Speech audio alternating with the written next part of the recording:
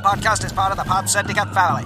For more criminally compelling shows, articles, and conversations, head to wearepodsyndicate.com.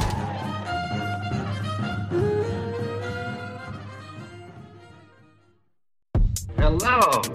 And welcome to Film Bastards. Good morning, good afternoon, and good evening. Welcome to episode 439 of Film Bastards. My name is Ian Loring, and as always, I'm joined by Matt Foster. Hello, everybody. And Becky Foster. Hello, everyone. Hello, one and all. We hope you are all well. I'm pretty hyped up. We just spent about 20-25 minutes talking about Paul Verhoeven's Flesh and Blood, a fucking crazy film, which if you're a patron, you've already got access to that episode. If not, patreon.com/filmbastards, $2 a month. You get mini episodes along with the main show pretty much every week at this point. We're on a really good clip at the moment. We've just finished the films of Michael Mann. We are doing the English language films of Paul Verhoeven.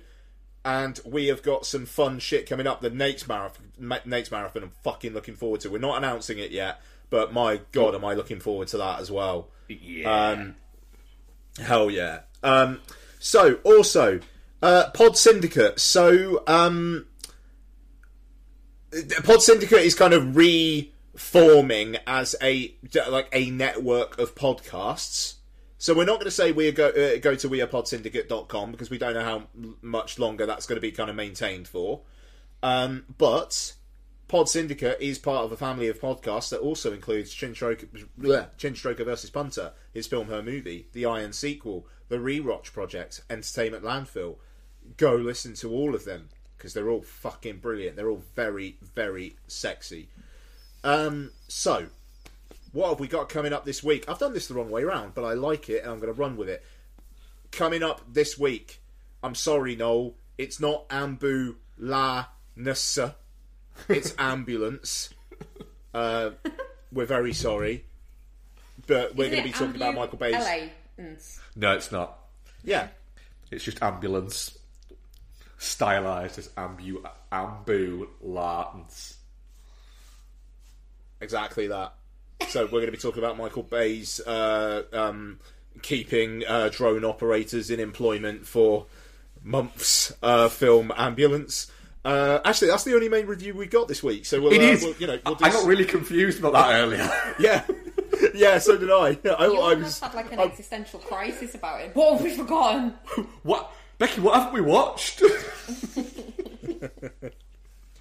Because I mean, that's the thing, and it's like it's a multiple film week next week as well, and it feels like it's that. I mean, it's great. It's that more than it's not these days, which is fantastic. But it was discombobulating, thinking, shit. The only things I actually have to watch for the podcast this week are Ambulance and Flesh and Blood. That's quite freeing. So yes, Ambulance is the main review. We'll talk about some trailers, what we've been watching. We've got some Twitter questions, some good replies this week as well, so thank you, folks. So, I mean, let's talk about Oscars. So, if you are a patron, you have access to 5 hours of Mark, Andrew Jones, and I talking pre-Oscars and through the Oscars. Where nothing much happened. So, the fallout from the slap heard around the world, I think, could be summed up as there are many, many takes, most of them are bad, and celebrities are very silly. I think it could be summed up differently. I'm intrigued. Well, I think it could be summed up in Will Smith dealt with it in a really... No, that's what he was meaning. That everyone's responses to it. Okay. What? No, nothing. I think there's a lot of people sort of being quite defensive and stuff, and it's quite frustrating to listen to or read. So, in the moment, his speech was winning me over, and I think he played and you hear that in Oscarbation. And the morning after, you're thinking about it, and it's and also with the realising that he was actually kind of just laughing along with Chris Rock until he saw Jada's face.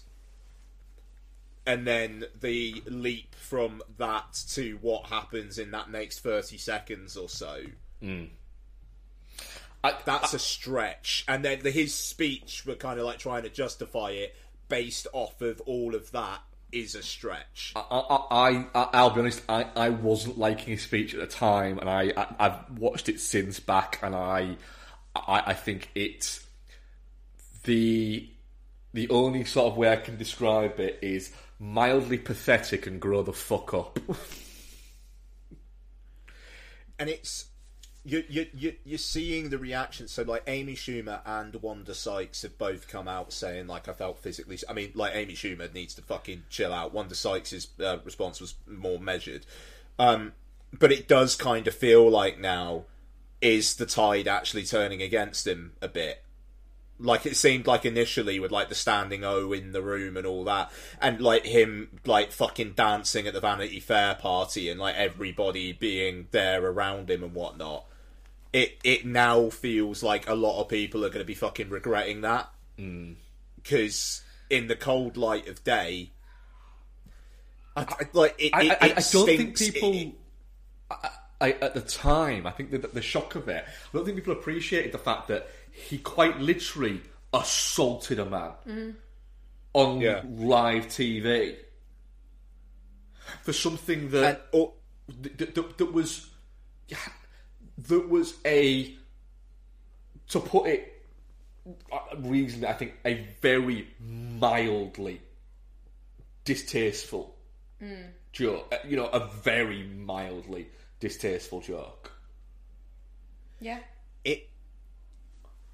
The thing is, it speaks to no one's gonna stop me. I can say what I want, and then that is exactly how it played out. You know, like I mean, like yeah, okay, people were trying to cancel him, counsel him in the moment, like Bradley Cooper and Denzel Washington, and it's like I think in that moment, I think the people around, you could probably forgive them for like not really knowing what to do, but it just the sheer I can do this and no one's gonna like particularly punish me for it attitude of it. Oh yeah, like makes me very fucking uneasy. Like I said on our WhatsApp earlier on, if some cinematographer had like a famous wife and Chris Rock made a joke about their wife, and then the cinematographer came up and slapped him, he'd be having his Oscar taken away from him, he'd be arrested, he'd be chucked out of the fucking ceremony. Yep. But it's Will Smith. He should have been kicked out, and he should have his Oscar taken off him. The thing is, then they're not going to take his Oscar off him. They're just not. They're really not. No, I know they're not, but they should. Yeah, they handled it very badly on the night.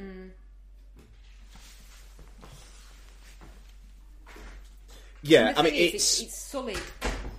I mean, obviously, I didn't watch it, but it's sullied everything to do with it. Like, there's sort of fairly kind of standout things other than that happened, but all anybody's talking about is that. Yeah, that's it. I actually saw a news report that said the other day, that finished its Oscar thing saying, and by the way, Coda won Best Picture. Yeah. Which, alright, should we stop talking about Will Smith? Oh, I wasn't criticising. I wasn't criticising you for bringing it up. I'm just saying that the conversation about it is all about that, and it makes me sad for everyone that won, and for everyone that had a moment, and for, you know, I know it wasn't even in the main telecast, was it? But didn't Samuel L. Jackson get a Lifetime Achievement Award? Yeah, the day before. Yeah, and it's like all anyone's talking about is this arrogant millionaire who punched a comedian. Yeah. So sorry for any bump in recording there. We just had a bit of a snafu and had to start recording again. So, yeah, I mean, moving on from Will Smith, the real crisis of the night for me was the Bond tribute. Now, we were talking last week, what are they going to get Tony Hawk, Kelly Slater and Sean White to do? Never in a million fucking years, because I knew there was a Bond tribute happening as well, never in a million years did I connect the two. If they were doing 20 years of Triple X, I'd understand. It was deeply depressing and an indication that the people who produced the Oscars this year don't really know that much about movies. No, that was evidenced by the fact that it was a bit of a shit show all round. I mean, I thought the hosts did fine. Yeah. I really liked Regina. Oh fuck! I always get them the wrong way around. Regina Hall. Yeah. Yeah. I really liked her. And Wanda Sykes was decent as well. Amy Schumer, little bit fucking Amy Schumery, but I thought they worked well enough. And considering the fact that they were only hired 2 weeks back, I thought they did fine.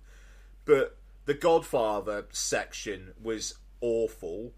Why they were fucking celebrating Juno, I don't know. Wasn't that? What was that? Was the white man just so they could get Elliot Page on, which is fine. Yeah, but just have Elliot Page on presenting something. You don't have to then try and make an excuse for it. Yeah, quite. And there was the white men can't jump bit. Years of something as well. What, white men can't jump?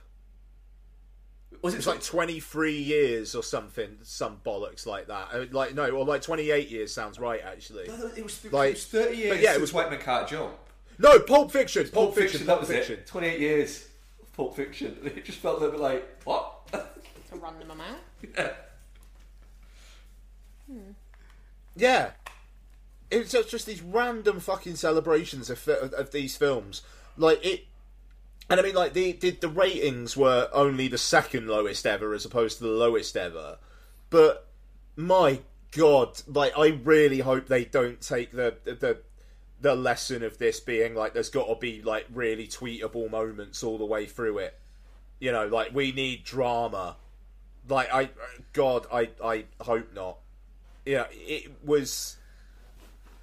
yeah, I mean, I don't know. It was an odd ceremony and kind of depressing. And after the Will Smith thing, just nobody was really concentrating on fucking anything. Like you said, Bex, it's like the Coda. I did feel sorry for them because that was a fucking huge moment for those people who 2 years ago would never have fucking thought that or a year ago, would never have thought they'd be up there. Yeah. You know, and yet there they were, and I mean, I do think Coda is going to be looked back on as a really Oscar choice. Yeah. But you know, I don't know. People want nice things, which I hope it swings back the other way next year. And David Fincher's The Killer. It's like everybody's like, we want cold and calculated, and it's The Killer versus Killers of the Flower Moon. If that is it next year, let's fucking go. Yeah, because I don't think any... I've not seen all of those. I can't truly comment. I don't think any of the nominated for Best Pictures are going to go on to be future classics. I mean, Dune will. Because it is. It's a big film. It's the kind of film that should be nominated for Best Picture. I think it all depends on what Dune Part 2 Yeah, definitely. West Side Story, I think, will. There's plenty of people that like it. Yeah, that's probably got the best chance of that. Yeah. None of them feel big, really, apart from those two. No, I mean, the Power of the Dog, I mean, it's crazy that thing was nominated for 12 and won 1. You know, But that's a film that does feel like, yeah, best director, fair enough. It's a well-acted piece and it's well-composed and whatnot. But that being best picture would have been a bit of an anti-climax. You know, like Coda winning best picture is a better climax. It just comes, like, at the end of a ceremony where, like the best actress and the best actress Oscar, is, like, just completely fucking overshadowed. You know, like, I did kind of feel sorry for Jessica Chastain that she got her big moments basically spoiled by all that. But then again, I felt bad for Questlove as well. Like, having to fucking, like, accept that award right after that happened. Like, wowee.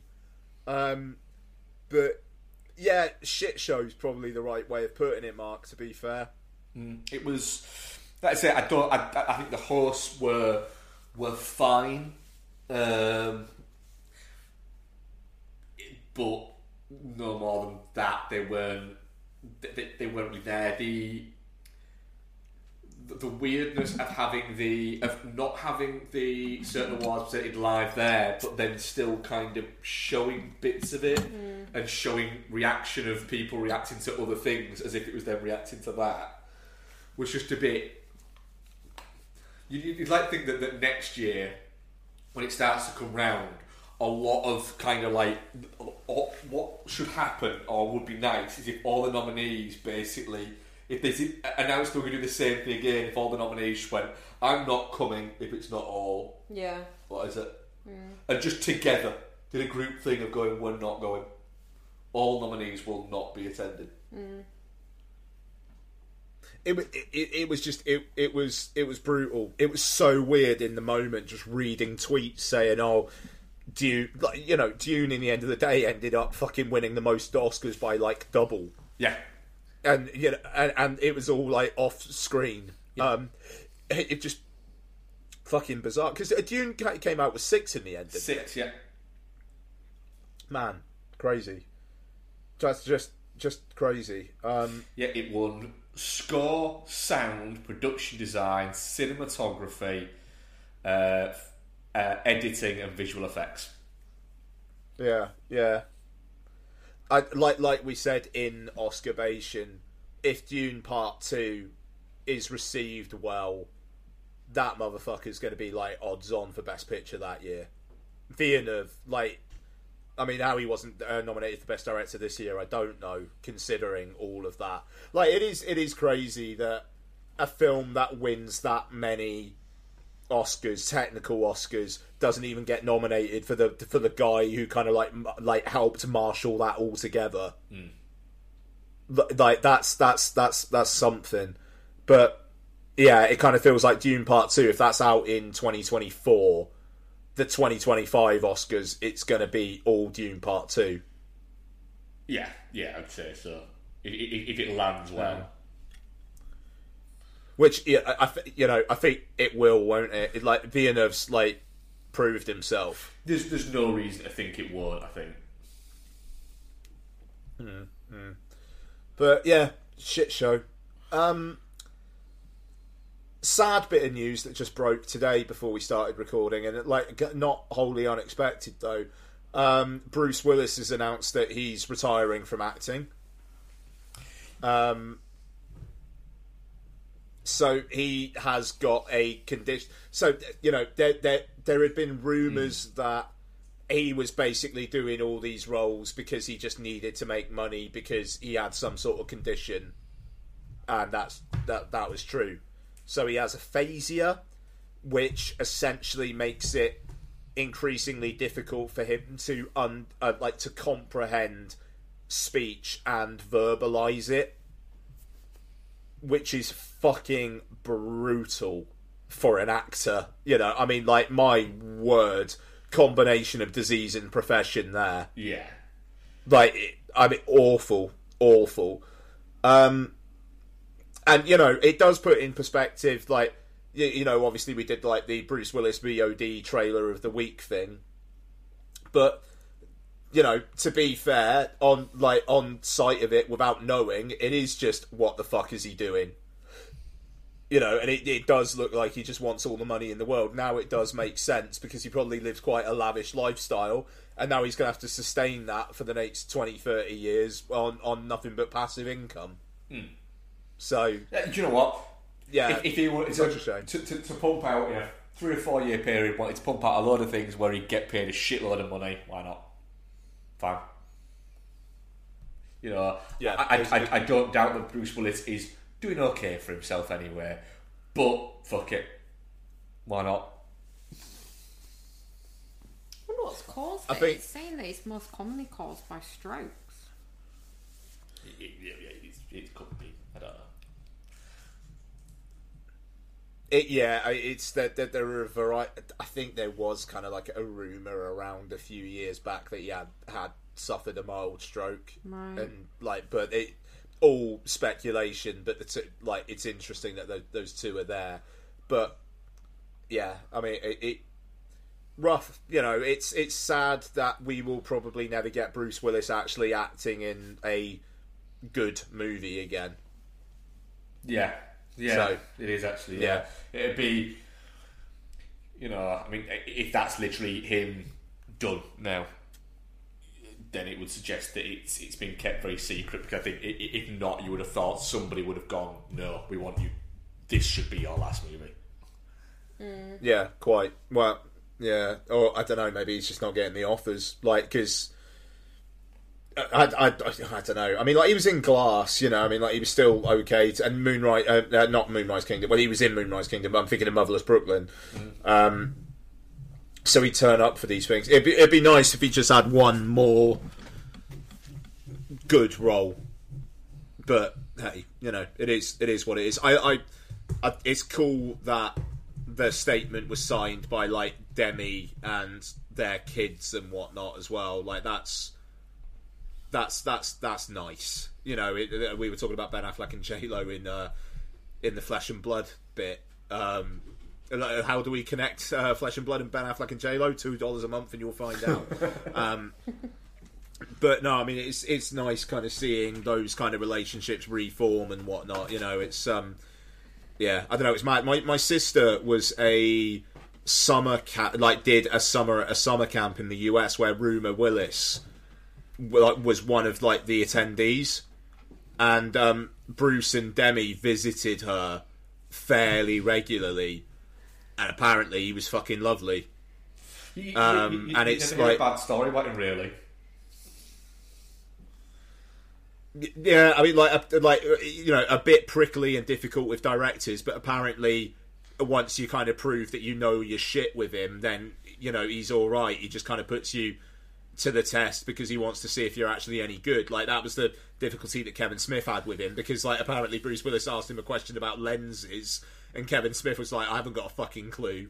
And then from there on, Bruce Willis didn't like him. But there is a part of me that kind of goes like, well, if other directors would know the answer to that question, Kevin Smith, maybe that's a problem with you. I don't know. Well, Kevin Smith has actually, you know, since admitted that, you know, that he didn't think Bruce Willis was an arsehole, he just thought he was difficult to work with, but that maybe he was part of the problem. Yeah, so yeah, there you go. But it's yeah, it's sad thinking that we won't get one more good performance out of Bruce Willis. I mean, believe me, I'm not sad that we'll probably never get Die Hard 6 out of him. But yeah. So that kind of feels like a good place to wrap up movie news. So should we talk some trailers? What have we had this week, guys? There's been a couple, I think, hasn't there? So what have we got? There's been a new Top Gun trailer. Yeah, there has. I'm really excited for this. Where anti-vaxxer's favourite Miles Teller actually appeared in this one. Is he an anti-vaxxer? It would be great. Yeah, he is. Oh, yeah. Oh, shit. I liked Miles Teller. Yeah. It'd be great if he played. It was all shot beforehand. Yeah, of course. Yeah, it's been shot like 20 years, hasn't it? Yeah, like I think they completed like photography on this in like 2018 or something insane like that. Because I remember there was quite a long period between it completing photography and it actually coming out initially.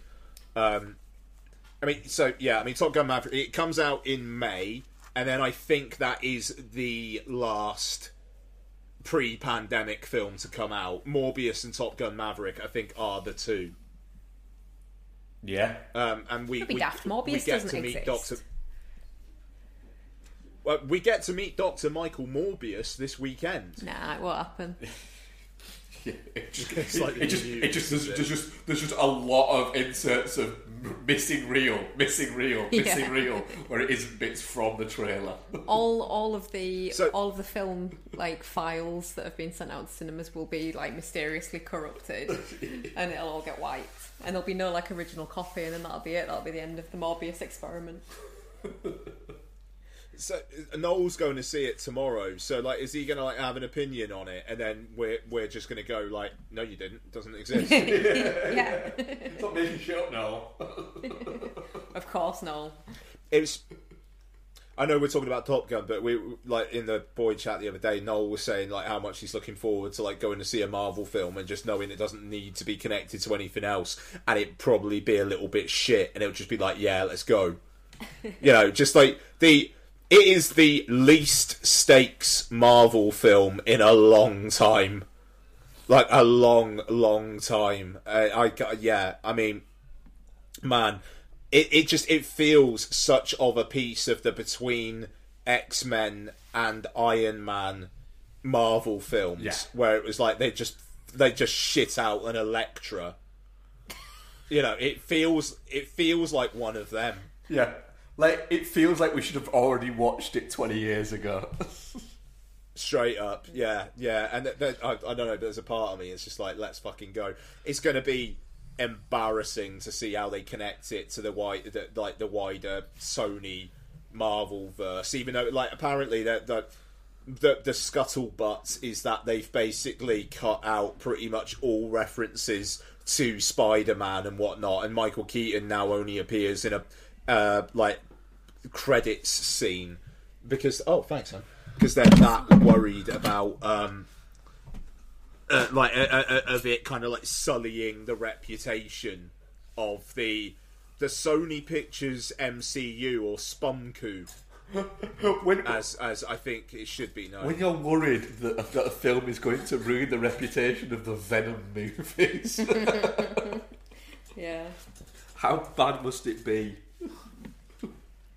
You imagine Tom Hardy just like saying like, just sending a furious message to the studio head, thanks son, going, I just saw a rough cut of Morbius and you need to put a stop to this. I cannot besmirch Venom. I have a story by credit on Venom. I must be respected. I am Venom.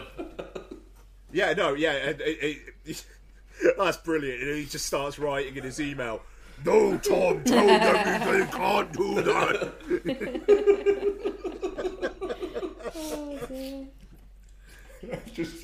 Tell them I will eat them. The email just finishes with yum yum, bang, send. Yeah. All these Sony accounts going, he really is method, isn't he? Yeah. Oh hell yeah. Oh god, I can't wait. But yeah, I mean, it's Top Gun Maverick. Fuck it, like apparently Paramount are fucking convinced that this is gonna destroy at the box office, and that's why they keep on holding it, because they're like, if we release this in a situation where everybody feels comfortable going to the cinema, it's gonna make all the money in the world. And you watch this, and it's just like, yeah, it probably will. Yeah, like on an IMAX screen, this thing is gonna fuck. It is. It looks like the story is paper thin. Oh yeah.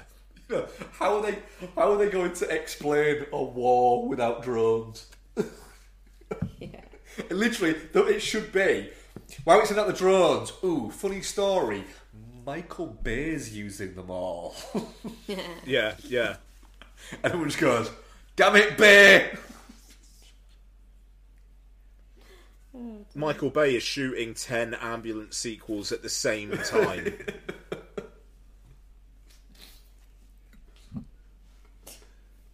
Yeah, looks good. I'm pumped for Top Gun Maverick. Like it's going to be a fantastic 3.5 out of 5. Yes, it has 3.5 out of 5 just written all over it, doesn't it? Yeah. What else have we got? The Minions sequel, which seems like it's been released 15 years after Minions came out.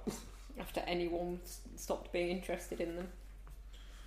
Oh, I don't know. Like, this trailer's probably going to be in front of Sonic 2 this weekend, and lots is going to be fucking excited. That's it. They're releasing kids, so man. Be in front of Sonic 2, aren't they?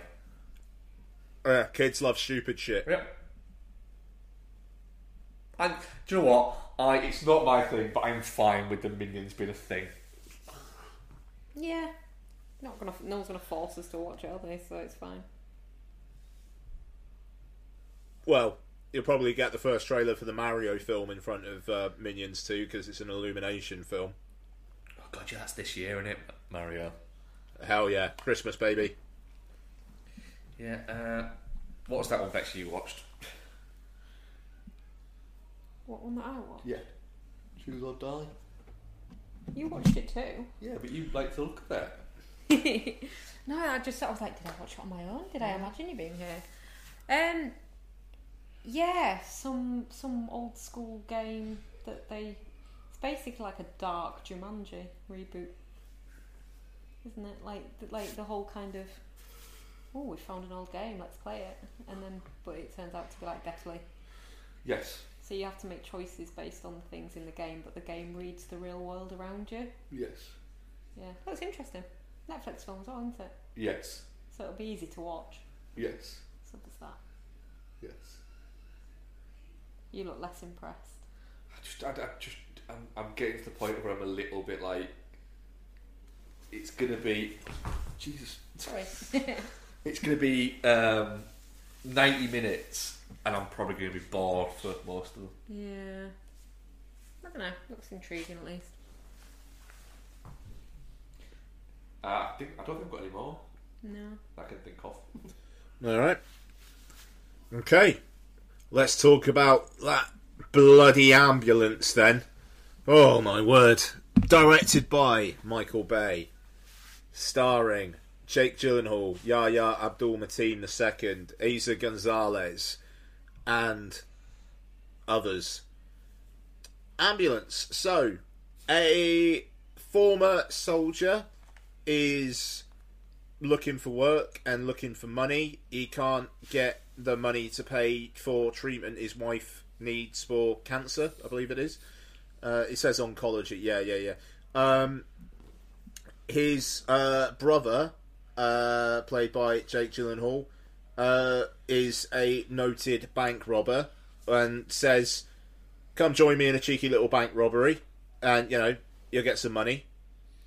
And through circumstances, they end up evading the cops in an ambulance, along with ambulance paramedic played by Eiza Gonzalez and a cop who was shot by one of the brothers. So, Becky, did you enjoy your ride in the ambulance? Yeah, it's. I mean, it's a Michael Bay movie, so it's high adrenaline and it's fairly watchable. I don't think it's doing anything particularly complex, but it's fun. So yeah, I really.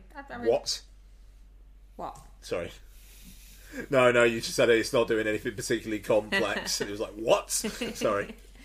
It's weird seeing. I always kind of in my brain think of Jake Gyllenhaal as being a fairly like serious guy who does serious films, and then when you see him in like a Michael Bay movie, you're like, that's a choice that was made. But he probably does do less thinky stuff, doesn't he? What? Nothing. He does whatever the fuck he wants to do, says old Jakey G. I don't know, I think the last couple of Jake Gyllenhaal movies I've watched was Demolition and Prisoners, and then this is a bit of a switch up for my current mental kind of opinion of him. Nice. Mark. Yes. What did you think of Ambulance? I mean, I thought it was fucking great. I really, really enjoyed it. It was... I thought maybe not quite to the same level, but it's very close to just Speed levels of relentless kind of pacing and enjoyment, and just, right, this is a proper fucking action thriller we're watching here. It's not getting too bogged down in the the fluff of constant tech and bits like that. It is just it's a really simple premise. Yeah, it's a good comparison actually, because in the same way that Speed lives and dies on the back of the relationship between Keanu Reeves and Sandra Bullock, this lives or dies off the back of the relationship between Yahya and Jakey, and their patter is really good. Yeah, it adds a warmth to the film that otherwise would just be a fairly dumb action movie. Yeah, it's. I think I'm kind of at that point now with Michael Bay where I think it might be about time. I think Ambulance is kind of doing that, where people might have to start admitting that actually he's a good director. He's good at what he does, yeah. Yeah, but that's it. He's not trying to do anything else. You know, he's not decided to do like he's not gone, do you know what I need to do to be taken more seriously? I need to do something like the King's Speech, something like that. To really sit down, one camera drama. He needs to do that. No, he makes Michael Bay movies. Yeah. But, Ambulance is really good. Pain and Gain was really good. And I very, very, very much like the fact that in the opening 10 minutes of this movie, Michael Bay references 2 of his own movies. Oh, Bad Boys and The Rock. Bad Boys and The Rock. Yeah. Yeah, that was quite good. I didn't realise The Rock was Michael Bay. Yeah, it's just there's a bravo, well played, Michael. Remind people of just how fucking big your balls are. It's glorious, but yeah, it's ridiculously fun. It's maybe a touch overlong, but in the same way as Speed is maybe a touch overlong.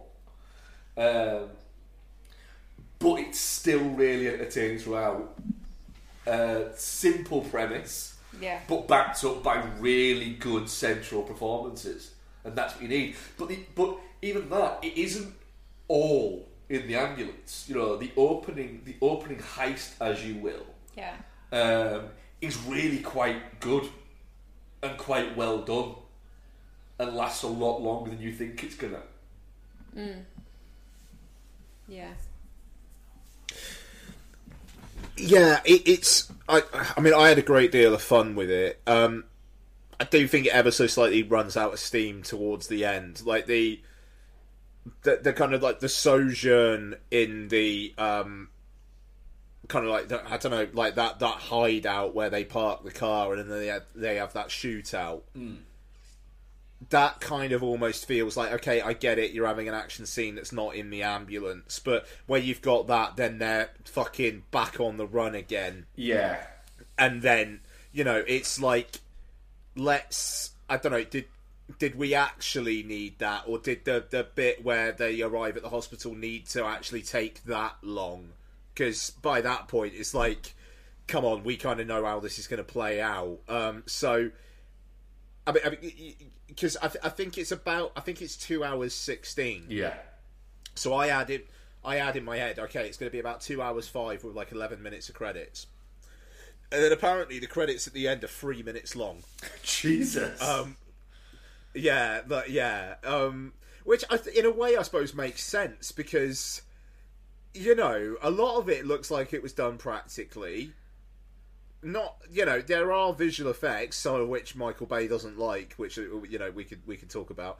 But it does, and it was made in COVID times. So to be fair, probably just not a lot of people actually worked on this film, like compared in relative terms. But so this is the thing. It's like I'm internally in my head, I'm like, it'll be a little bit over 2 hours. So the fact it's more like it's closer to 2.25, I definitely felt that. But from like Mateen meeting Gyllenhaal up to like the moment they kind of arrive at that place, it was fucking singing. Like it was really going all out. There's like an hour and 45 minutes in this film where you barely take a breath. Yeah, it rules. Its pacing is absolutely just. It is thundering along, and it's so smart that when the cop enters the bank, they've already like taken all the hostages and kind of like done all that stuff. Like, you've cut out that stuff that didn't really need to be there. Yeah, and I just a very, very smart bit of like, okay, let's just get to the meat of it.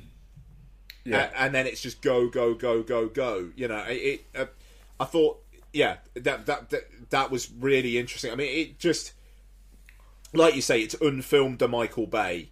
Like completely, but it also, you know, there's nothing that necessarily feels problematic here. Like, what's a good Michael Bay like jokey bit? Have Garrett Dillahunt in a car with a massive fucking dog. That'll do. Yeah. A tiny clown car as well.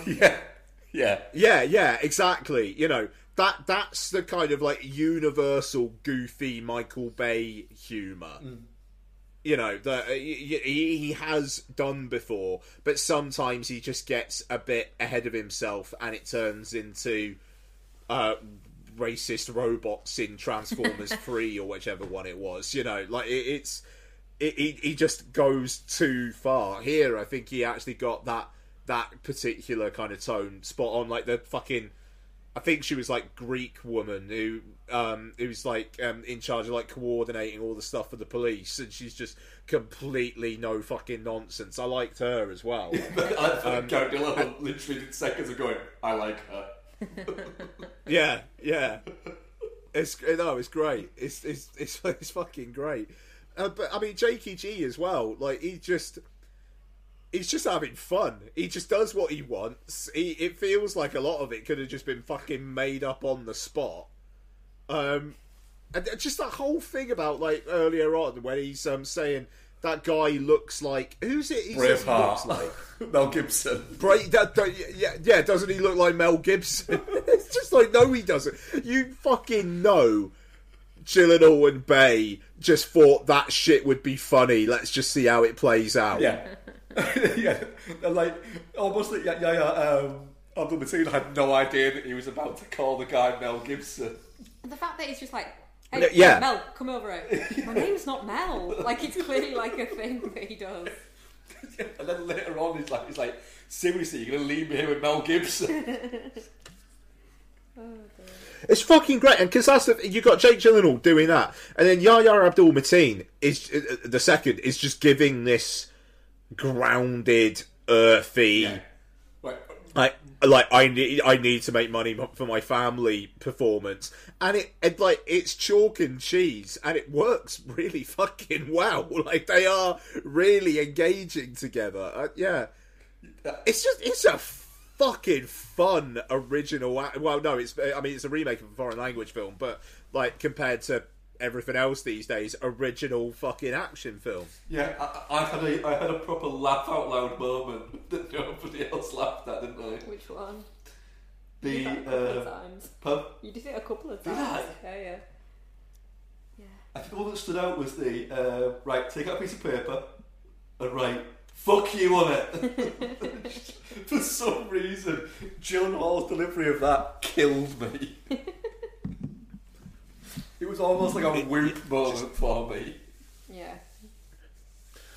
It feels like Michael Bay just showed Jake Gyllenhaal that gif of him doing the goodbye thing and was like, play that extrapolated out into a bad guy. Yeah. That energy just be that as a bad guy. And Jake Gyllenhaal was like, I understand. Yeah, it is. You know, we've used it a few times. Jake Gyllenhaal understood the assignment for this. Like, I reckon, you know, when he goes to the bank robbery and he's there in the roll neck sweater and in the suit. Yeah, I get the feeling that they all turned up when they all went to costume and they were all supposed to get dressed up in like kind of like almost like tactical stuff. And Gyllenhaal just went to the costume people. I got this. And then just turned up and Bay just looked at him and went, you got this, Jakey. And he's like, I know. Oh, the bit where she sprays him with the fire extinguisher as well. And he's like, this is cashmere! Cashmere! Yeah. It's getting delightfully close to John Travolta in Taking a Pelham 1, 2, 3. Yeah. It really is. But in like... in a captivating way as fuck way. Yeah, I mean that's not a fucking dig. John Travolta in Taking a Pelham 1, 2, 3 is one of the underrated villain performances. Understanding the assignment, fucking, he was the assignment. He understood it that much. He just became it. Yeah, Jake Gyllenhaal is doing that in Ambulance, and just that whole. Because it is weird. Like, why is he dressed like that when the others are all dressed? It's like, wow. I mean, he looks great, but why is he dressed like that? And then it's like, he's a bank manager. And it's fascinating that in Michael Bay and Jake Gyllenhaal's minds, they're like, this is what bank managers dress like. It's not. No, it's not. No, it's really not. No.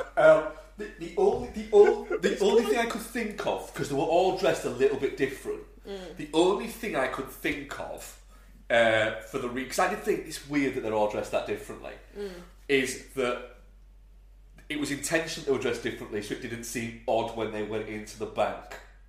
But they went in from the underground parking. But the underground parking still takes you into the bank through the retail level. It doesn't take you in through the back entrance or anything like that. It's just a bank that has. Or maybe it was so they didn't look odd when they all left. Yeah, that's what I can think of. But like them ribbing the guy about wearing sandals. Yeah. Yeah, that was good. I did also like the one scummy guy who gets his legs run over. Yeah, that's the sandals guy who runs over his leg. And he's just like, you ran over my legs! You know, and then... he's never seen again. It's like, oh, he's dead then. Yeah. And he pulls him out from underneath the thing and he's all squished. It's the, what is it guy? Yeah. From Deep Water. Deep Water. Yes, yeah. He's made 2 appearances back to back on Bastards. Nice. It's bizarre. But, yeah, just, and, God, okay, so the drones. So, if this... I kind of wish this film was in 3D to see how many times you'd throw up during it.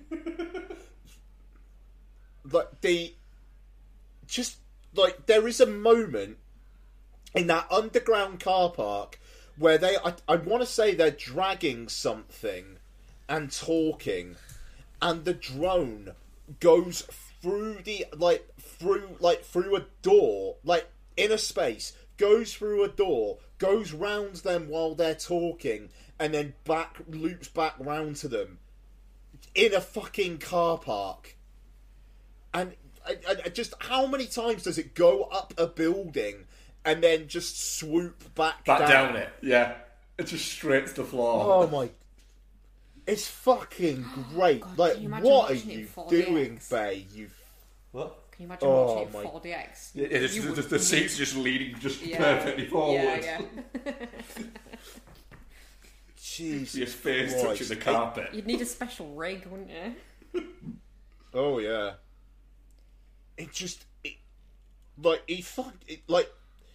I don't love all of Michael Bay's films, but when he's just like, give me a bit of money, I'm bored, it's COVID times, let's just see who wants to play.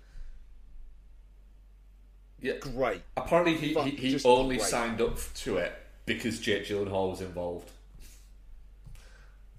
That rules. Yeah, and I mean, like, Jake Gyllenhaal has been I remember when he was being interviewed for The Guilty last year, and like somebody asked him a question about like working with directors and whatnot, and he specifically called out, and I just worked with Michael Bay, and that guy is just an auteur. He is brilliant, and I love the respect there. Do you know what would be great? If Michael Bay decided, do you know what? I'm just gonna. There is a Tony Scott shaped hole in cinema at the moment, and I reckon I can fill it. And Jake Gyllenhaal can be my Denzel. Oh my god! And just like every 3 years, 3 or 4 years, we get a new Michael Bay Jake Gyllenhaal movie. I could live with that. Great. I mean that. Yeah. Why the fuck not? Like it. Yeah. The thing is that makes more sense if every like 3 or 4 years we get a 50 to 80 million pound budget Michael Bay and Jake Gyllenhaal movie. The Jill and Bay universe. Yeah, the Jill Bay.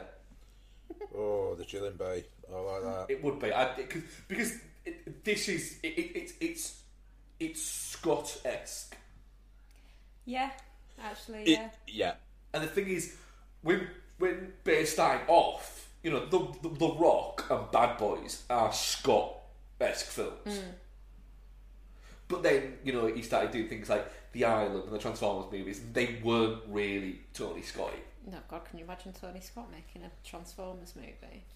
I can, but it wouldn't. It wouldn't be like that. It would, yeah. Yeah. Am I correct in thinking, or have I imagined that in one of the Transformers movies, one of the Transformers got dangly balls? Yeah. Which one's that? The second one, I believe. Why has he got dangly 2. balls? Yeah. Why not? Because why not? Yeah, I mean that's literally the reason. Because why not? What is he, like a wrecking ball vehicle that transforms into a transformer? Look, I mean, okay. This is the thing, right? I mean, like the Transformers films are fascinating because the first one comes out after Michael Bay makes like his first flop ever. He makes The Island. He's kind of got his tail between his legs, and Steven Spielberg was like relatively hands-on with the first Transformers and was like, it's a story about a boy in its car, and it's, you know, it's got Michael Bay-isms all over the shop, but it is relatively restrained in those isms. Yes. Transformers is then so big that with Transformers 2, it's like, right, this is the Michael Bay show now, and what do you get with that? A near 3-hour runtime and a fucking dinosaur with swinging balls wrecking the pyramids. I need to go back and rewatch Revenge of the Fallen. It's like, yeah, I mean, but the thing is, it's like rewatching those Transformers films is a lot better idea in your head than it is actually doing it. Oh god, yeah, I absolutely reckon it will be. But yeah, you know, it's.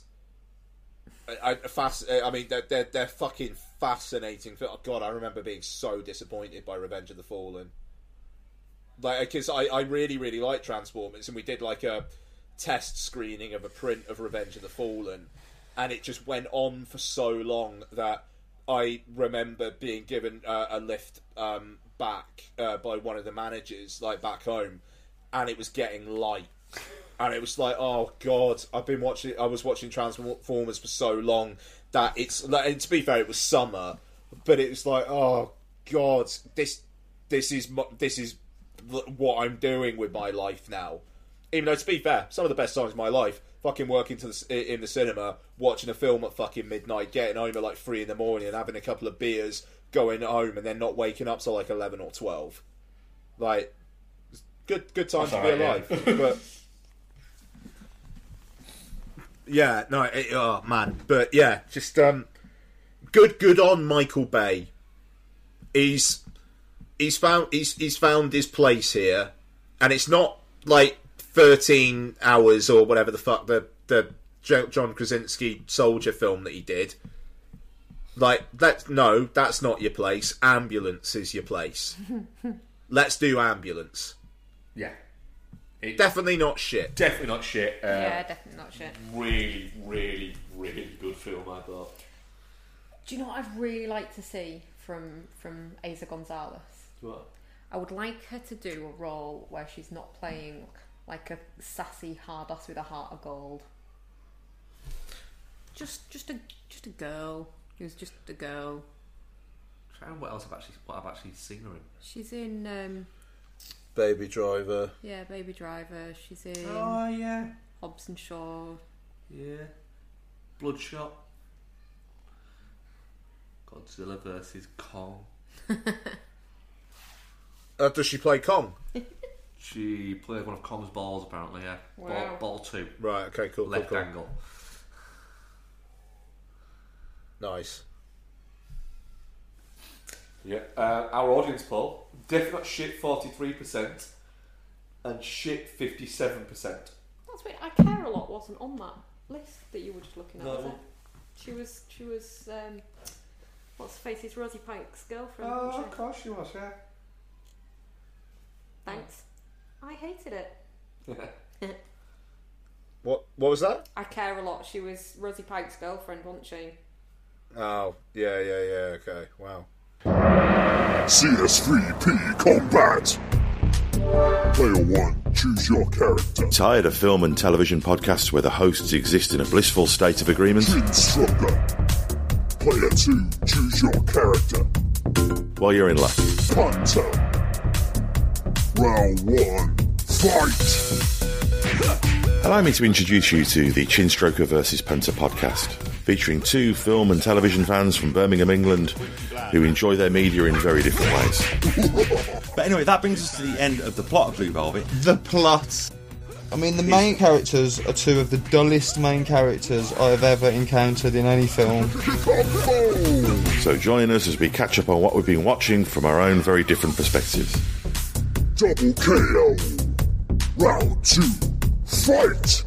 You can find us at csvsp.libsyn.com, also on Spotify, iTunes, Stitcher, all the places that podcasts can be found. Just really It's not visually striking. No. Just getting confirmation. It's just in English. That's the third time, though. I mean, is this on?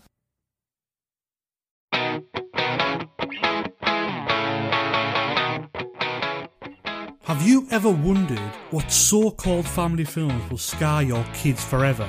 Putting 4 and 5-year-olds in front of this movie, it's like, if they didn't know what death was before this, they're going to know it after it. They're going to know it after it, and they're going to be freaking terrified. And they're going to be questioning you. Yeah. Or do you have the slight suspicion that your loved one has a cold, dead heart? Yeah, The Dark Knight has got like all the orphans and like, oh no, we're going to die. They did not build up those orphans at all. In my head, it's like, kill them. Then look no further. The His Film Her Movie podcast is the show for you. It's the movie podcast that celebrates the contrasting cinematic tastes of its hosts. So join Jordan and Lauren every week on their unique journey through the land of the silver screen. So if you're looking for a few laughs, some fun film-related chat, then get involved. You can find us on Apple Podcasts, Spotify, Stitcher, or wherever you get your podcasts.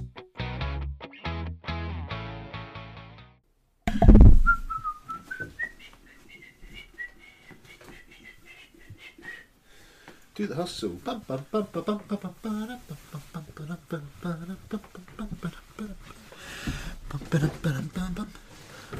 Oh dear.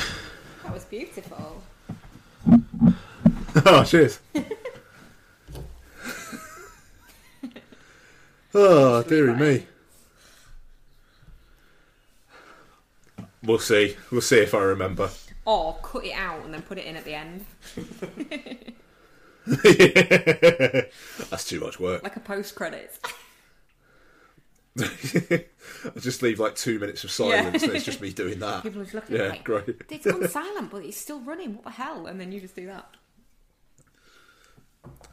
I quite enjoy that idea, actually. Oh, man, my dressing gown smells amazing. Oh, have you got your house coat on again? Yeah, man. Yeah, my house coat. Yeah, exactly. Living the dream. You need to get some velvet slippers. No, I got some Tom Ford body spray the other day. Of course you did. Yeah, of course it is. And I sprayed it on while I had my house coat on. So now my house coat just smells like this body spray. Amazing. Oh, it's badass. Ombre Leather by Tom Ford. It's good. That sounds pretty good. Do you want us to send you like a box of cigars? No, we're getting into like Jimmy Savile territory if you've got the house coat, the velvet slippers and the cigars. Fucking Christ, yeah. That was in the trailer we watched. Oh, it was in the trailer we watched, yeah. The Very British Horror or whatever it's called. Yeah. Oh, is that like a straight, just like one-off documentary, or is it a series? Straight one-off documentary. Yeah. Oh, it honestly looks hauntingly scary. It's a really well put together trailer. Yeah. Yeah, I'm not entirely sure I need that in my life. I think that was exactly what I said to you when Bex had it finished. Are you not bothered for watching it? No, I'll watch it. I just don't think I need it in my life. It's like the work of Paul Verhoeven. Actually, no, that's being uncharitable to Paul Verhoeven. Yeah. Right. Let's talk some what we've been watching. Guys, the floor is yours. Bex. I have watched a couple on my own, actually. Yeah, well fucking done. Go me! Yeah. Exciting times. So, I watched, after Demolition came on Star a bit back, and I looked at it and thought, ooh, I'd really like to watch that, and then Mark watched it the same day without me. Because you said you didn't like it when you first watched it. No, I fucking didn't! Anyway. Yeah, so I've been waiting for the opportunity and the inclination to, because it's not exactly like a laugh riot, is it? Yeah. To watch it. So I watched that on my own. It's really kind of like, so we're simultaneously watching, well, Will Smith's life unfold, Friends season whatever it is where Ross has a breakdown, and I watched Demolition, and there's a whole like pattern there in there of just men having breakdowns. Yeah. Yeah. And yeah, I think it's the whole like processing grief kind of side of it, and the fact that he turns to like an outside source essentially in Naomi Watts' character to kind of go through it with as a objective third party, really, is what she is to start off with, isn't she?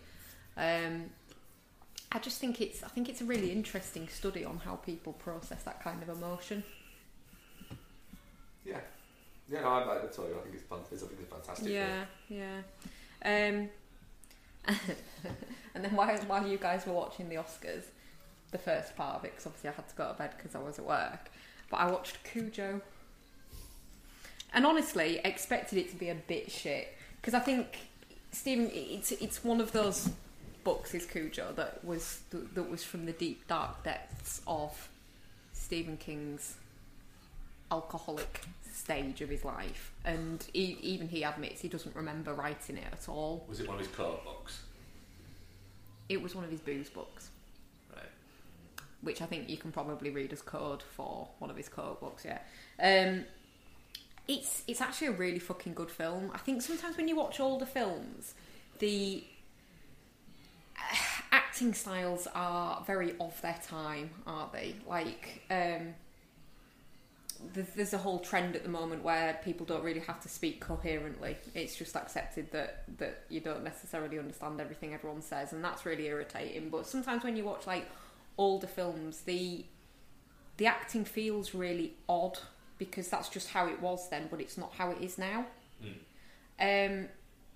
But Dee Wallace, is it? Yeah. He's fucking great in Cujo. I think it's a really kind of good performance of how a parent would probably react to a hysterical child in that kind of high stress situation. She's not, initially she's very sympathetic, and she's like, oh, come on, you're alright, blah, blah, blah, everything's fine. And then she just, she kind of snaps at him at one point and is basically like, just shut up. And there's a bit where he starts, because he starts having seizures because he's so dehydrated. And he has one, and she sorts him out, blah, blah, blah, and she's like cuddling him, and then the dog attacks again. And he's like screaming and stuff, and the dog's reacting to the noise because it's got the rabies, and I think it hurts to hear loud noises, doesn't it, when they've got rabies. And then the kid stops screaming and starts having a seizure, and she's just like, oh God, not now. And it's just, it feels quite relatable and natural. The bit where she's just like, fuck off dog, when she finally gets the car started and then it stalls again is also good. But yeah, I was pleasantly surprised by how good it actually was. The husband's annoying though. And I really don't see the appeal of Saint Bernards. They're really ugly dogs. There's a lot of them as well. Yeah, they're quite big as well. The thing is, you've got to feel a bit sorry for Cujo as well. Because, like, I mean, he was trying to murderize a rabbit. It's not his fucking fault. He was trying to murderize a rabbit, and that's why his head was in the hole in the first place. But then he gets bitten by a lot of bats. Bloody bats. Stupid fucking twat bats. Twat bats, love it. But yeah, that's me. They're the only ones I've done on my own. Did we watch anything else together this week? No. No, we didn't, did we? No. I've got a few solo ones though. Have we watched Young Guns? Oh yeah. Yeah. It's a really fun movie, Young Guns. You've got it's like it's a Brat Pack Western, but it very much feels like a Brat Pack Western. At no point does any of them feel like they're actually involved in the West. They very much feel like you're watching, Emilio Estevez playing a character in a Western. It's so odd. It's just. Does he too look like he's seen a mobile phone? But they all look like they have had a shower that morning. Yeah. They all look like they all look like they're going to get to have a nice meal that night. Yeah. Yeah, their clothes are getting washed. It's even in the perilous moments, they seem to all be having a fun, smiley time. But it is quite fun. It's the weird thing is that I was watching it going. You can really, really, really tell Emilio Estevez and Charlie Sheen are brothers. Like you can really tell. Yeah. In this, it's such a, but it still stands up like what 34 years later. It's just kind of like a very fun throwaway Western. Good. Very cool. Yeah. I like a good Western. And Jack Palance is just the bad guy, just playing just the most Jack Palance-y of bad guys. It's not quite at the level of when he's a bad guy in Tango and Cash, where he has an actual lair. Nice. But it's not far off it. Oh, I love a film with a lair. Bad guys should have lairs more often. Yeah. Yeah. And he has a proper lair in Tango and Cash. I feel like old school Bond villains always had a good lair. Yeah, but I want lairs you expect for Bond. Yeah. I want action movies where you don't expect a lair. Yeah. There's a bit going back to Tango and Cash, a movie that I didn't watch, but I'm going to review anyway.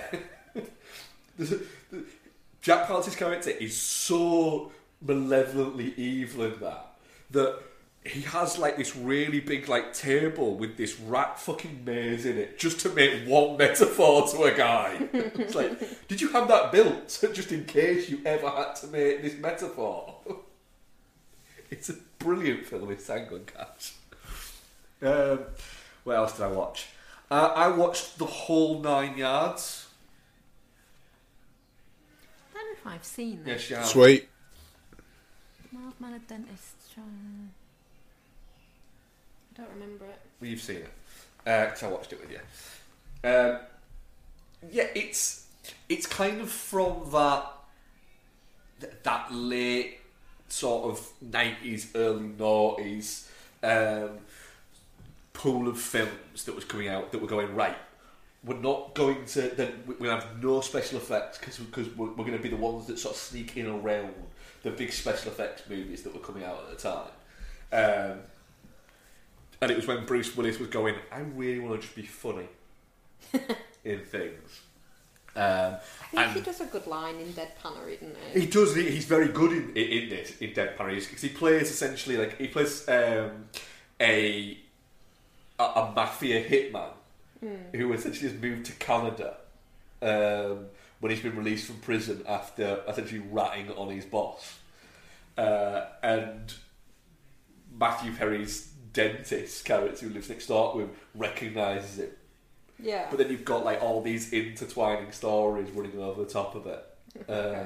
Amanda Peet is absolutely adorable but incredibly funny in it. Yeah.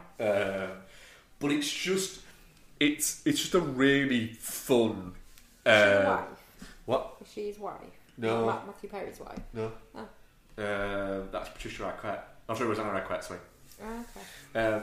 Yeah, it's just one of those really fun, like, adult comedies, but I don't mean, like... Sexy comedies. Although Amanda Peet is topless at one point and it's rather delightful. What? I'm going to say it. I don't care. But Bruce Willis is very good in it. Matthew Perry is very good at putting his character in it. It's zany enough, and it's under 100 minutes. It gets in, gets its shit done, and gets the fuck out. Nice. And then I watched... can you guess what I watched after the whole 9 yards? Oh God! Didn't even know there was a sequel. Was it? Yeah. Guess what the sequel's called? No, sorry. Let's play a game. Bex, guess what the sequel's called? Is it The Whole 10 Yards? It is The Whole 10 Yards. Hell yeah! God. Which makes zero sense. That's not even like a thing. But I kind of like the fact that it has that element to it. Yeah, so I rewatched. I say rewatched. Yes, I did rewatch it because I've seen them before. The Whole 10 Yards, which is nowhere near as charming as The Whole 9 Yards, but still manages to get away with it. But Bruce Willis seems like he's almost laughing about how just fucking stupid he's been with the character. I'm sorry. Is Bruce Willis's character's name in these movies Jimmy the Tulip? Yes. Okay. Because he used to send a tulip to the family of the victims of people that he assassinated. Wow. Yeah. Sweet. He had like a thing, like the Wet Bandits? Yeah. Yeah. Fair enough. But yeah, again, The Whole 10 Yards is fun, but it is very much it's a sequel to a film that had done really well and was quite popular, that happened like 4 years later, that nobody was asking for, and that just decides to be a bit more stupid. A bit like Get Shorty and then the sequel to Get Shorty. Is that called Get Shorter? I can't remember what the sequel to Get Shorty is. I think it's just Get Shorty 2. Is it? Be Cool. Get Shorty again. Be Cool, that's it. Of course it is, yeah. Oh man, Get Shorty's a fun movie actually as well.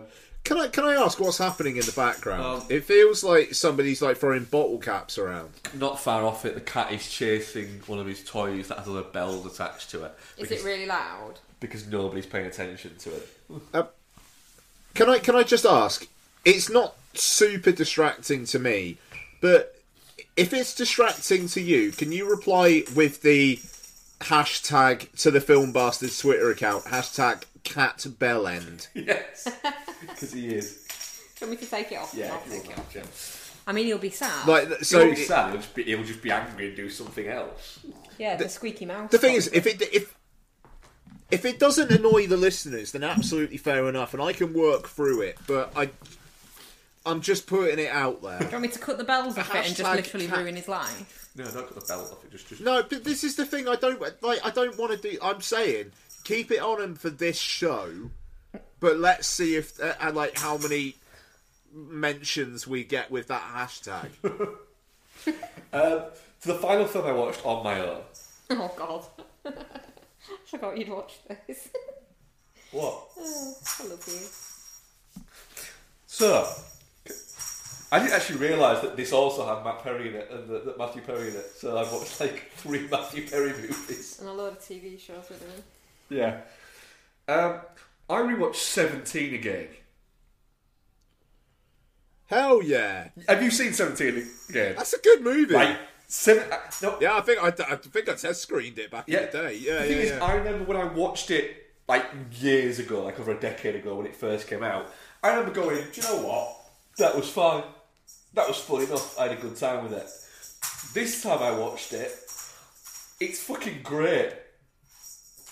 It's, the whole idea of it being that, it's this mystical fucking quest saviour that sort of drags him back to being 17 again. But it's not like going back into his 17-year-old body. He's just a 17-year-old kid again.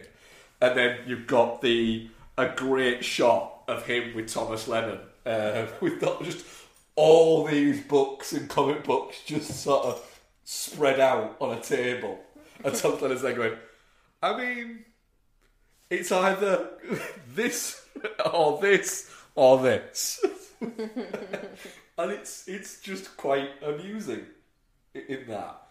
But Zac Efron is fucking brilliant in this movie. And this isn't just a me because I like Zac Efron thing. But it's just there's a moment where, because obviously he isn't 17, he's 37. But they have to enrol him at school. Yeah. So they pretend that he is Thomas Lennon's kid, Ned's kid. But he tries to dress like a 17-year-old kid. So he's wearing like an Ed Hardy t-shirt. Yeah, that you're looking at there. He's wearing that because he thinks that's what kids wear. I use the phrase again that I used on you earlier when you are wearing your hat backwards. Hello, fellow kids. Yeah, but but the thing is, Zac Efron was like 20 at the time. So I get the feeling that Zac Efron kind of said to Per Sturge, the director, I got this, don't worry, I know how to dress like a douchebag. And then basically dresses like Kevin Federline. Nice. But then he has like a bit of they decide that he's going to try and look cool. And then he does just look fucking cool as fuck. Yeah. Yeah. It's honestly, it's fucking brilliant. I get the feeling that if Zac Efron existed now, rather than when he did... He still does. No, but existed as the Zac Efron that is here. I just spat my beer out of that, Becky. Well done. Fucking hell, that was good. That was very quick. Fuck.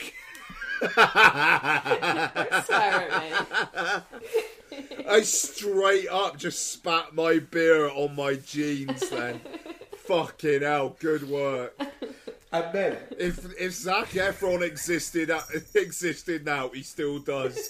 Fucking gold. I'm so sorry, that was great. Oh god. And then like Zac Efron fucking hell, that was funny. Existed now, there'd be no Timothy Chalamet. No one would give a shit. No one would care. It still exists, Mark. I think you're getting real muddled about this existing thing. No, I mean... Alright, if this era Zac Efron was around now, no one would give a shit about Chalamet. But it still exists.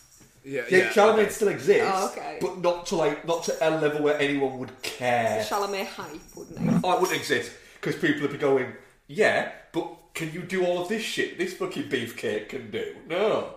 You skinny weirdo. Fuck off. Yeah, but the kids today, they like the skinny weirdos. They wouldn't, though. No. They'd like Zac Efron. But they don't. They do. I'm creating an alternative universe. Where Efron was born just a few years later. Efron's born every 5 years. Yeah, wow. Yeah. I was thinking about this, though. Matt Perry wishes he looked like Zac Efron when he was 17. Oh god, yeah. Even he said that at the time. Yeah. Even he was like that. But the thing is, Zac Efron, even when he's playing off with the kids as well, the fellow kids. Yeah. It makes sense and it works. And then the bit where he's essentially just wanting to spend time with Leslie Mann because that's his wife when he's Matt Perry. Yeah. You can sort of see him go for Leslie Mann. You can see why she kind of starts to fall for him a little bit. You can see why, because he's charming as fuck. Ew. But then when he's playing off against Thomas Lennon. That's really fun as well. So where does Leslie Mann think Matt Perry is? They're getting divorced, so she thinks he's away on business. Okay. Yeah. But the great cover-up for why nobody knew Uncle Ned had a kid is brilliant. It's absolutely genius. There's just someone saying, like, Zac Efron as the Thomas Lennon mock kid goes to his own kid who's at the school with him and sort of says, "Oh yeah, Uncle Ned said I should come and say hi because, you know, I'm his son." He's like, "How come we've never heard of you?" He's like, "I'm always too embarrassed to admit you slept with Uncle Ned, with Dad." He's like, "Yeah, that makes sense." That's just the running joke throughout it. Poor and it's just Ned. Brilliant. Yeah. 17 again, what a fucking movie. What a picture. Do you know what? We got a lot more mileage out of the 17 again discussion than I anticipated. I could talk about it for another hour. Oh, yeah, it was great. That was a highlight of my fucking life, that was. Jesus Christ.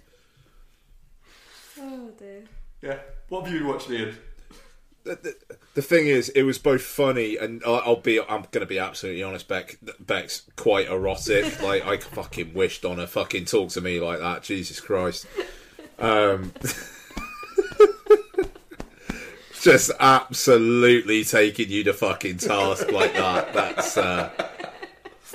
That's pretty much daily occurrence. I mean, that... Yeah, Jesus. Okay, so... I'm going to talk about what I've been watching. And I kind of bayed it up a bit. Just a little bit. So, I watched a couple of Bay films. So, Donna and I watched Armageddon. Nice. Armageddon is a full fucking meal of a film. That film is long. It is. It is. But it's like the Tex-Mex special. It's like it's a rack of ribs, a fucking burger, some fucking chili fries, a big gulp, and then afterwards it's just like a big fucking slab of fucking like cheesecake. And after that, you just want to violently shit. Yeah. And then rewatch the movie. Yeah, exactly. And it's just like, right, I'm ready for another round. Yeah. Yeah, I mean, that's... Watch The Rock now.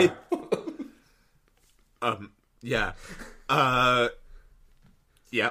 So, Armageddon. You watched The Rock after, didn't you? I might have. But I mean, I'll talk about Armageddon, you fucker. Armageddon is it's great. It's that 90s epic action film where it's like, let's get a couple of real A-listers and then a bunch of character actors. I straight up forgot that Owen Wilson is in this. Yep. And that is wild. Like, he's like in it a lot. Yeah, no, I mean, like, he gets killed off, like, basically when they land in the moon. But before that, he's in it. Like, he's in it a lot. And it's like, I mean, like, in the chronology of the Owen Wilson timeline, this is like around Royal Tenenbaums. And it's just like, fuck it. Here he is. Here's Steve Buscemi. Here's Will Patton.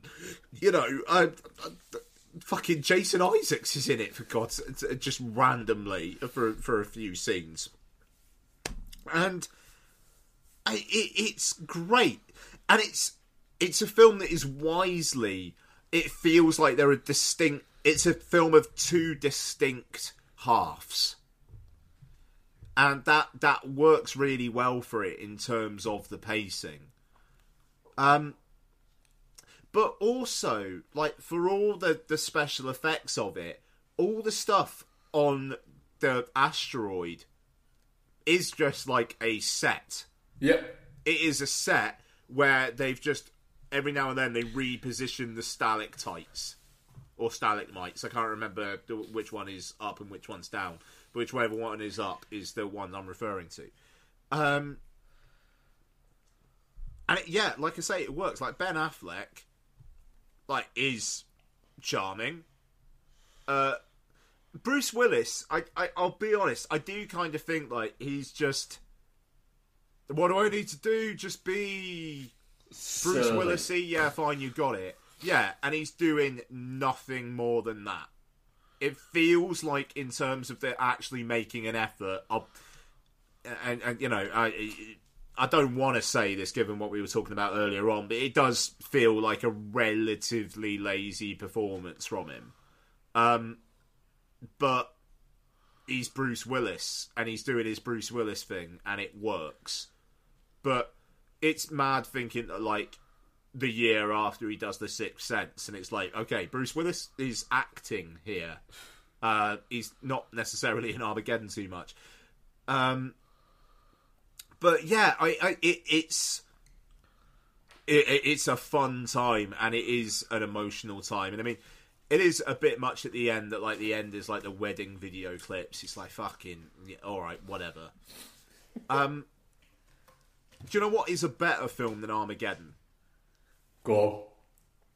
The Rock. The Rock is a good film. No, The Rock is not a good film. The Rock is one of the great action films. You have got a film that for the first 15 or 20 minutes is basically saying, this is the bad guy. You are going to be sympathetic to his cause for the entire film. Every action that he takes, you will understand why he's taking that action. And, you know, the whole thing about, like, actors going, like, well, you know, I played this bad guy role, like, you know, I in myself, I knew why I was doing it, and in my own mind, I wasn't a bad guy. I fucking swear... So many of those actors saying that saw Ed Harris in The Rock. But the thing is, Ed Harris in The Rock, what he is doing and how his character plays out is not a bad guy. You know, and it's... When Sean Connery is chewing him out, that does actually get to him. And he does realise, oh shit, what have I... Like, he basically dies going, what have I done? And the fact that you don't get introduced like anybody else for 15 or 20 minutes, and the whole while the opening titles are going is just how his character got fucked over, and he's putting the flowers on his wife's grave, and he's just like, I couldn't do this while you're still alive, and I hope you forgive me. You know, it's brilliant. But then, how do you combat the fact that you got a bad guy who you essentially can root for? Have Nicolas Cage and Sean Connery together, you know, and like Nicolas Cage is introduced, and it kind of does feel like Tarantino just like had a hand in the script, and like maybe I read that somewhere, and that's why I'm thinking that. But it's like, it doesn't feel a million miles away from like if Christian Slater in True Romance was a fucking chemical expert in the FBI. Yeah, Tarantino did have, what is it? It was this and Crimson Tide. So yeah, I mean, so absolutely, you know, but you like him, and you know, it's very simple. It's like, okay, his partner's having a baby, and you know, it's just like he's like, whoa, and it's like, this is brilliant, but Jesus, you know, which is very relatable. The Sean Connery stuff, the fact that they spend then like a good 20-25 minutes establishing the Sean Connery character, and like he's been fucked over by the system and whatnot, you know, and it's you know, the whole kind of parallel he was also fucked over. So for the first half of this 2.25 hour film, it is basically, you are kind of rooting for all the principal characters here in different ways. Like you know, you do hope that Ed Harris gets what he wants. You don't want anyone to be hurt, but you know that in that character, he doesn't particularly want people to be hurt either. And the whole sequence with him and Michael Biehn when he comes up in the like the manhole cover, and Ed Harris is like, "You stand out," and Michael Biehn's like, "I can't do that. You know I can't do that. Don't make us do this situation." It fucking rules. But then the action is brilliant. There's iconic shit in this fucking film. Like the whole flares thing. My God, that fucking holds up like 25 years on. The fucking the car chase in San Francisco is amazing. And it's so fucking tense, and just the fact that the people aren't the threat in this film. The people that have all just got their own motivations, even like the ones who are driven by money. They just want money. They don't necessarily want to hurt people, but it's like they're going to have to do that if they want the money. But then this shit gets released, and then we got to stop this shit. It's like, even from Tony Todd's point of view, it's like, you told us there was going to be money here. Now you're saying it's not about the money, it's about this other thing, but I'm here about the money. So even from like his crew's point of view, it's like, yeah, they've been kind of screwed over as well. You know, it's people being screwed over by situations, but the whole thing is, let's not let this fucking horrible gas be released. And it is fucking incredible. It is the best thing that Michael Bay has ever made. And there are Michael Bay films I don't like. There's a lot of Michael Bay films I really like. The Rock is the Michael Bay film. I probably agree with you and say it probably is his best movie. I think it's closely followed by Ambulance, funny enough, but yeah, I think you're right on that. It probably is his best movie. It's the thing is, it's the way they set up the character, you know, and it's like the great action films are ones where there's really solid character work there as well.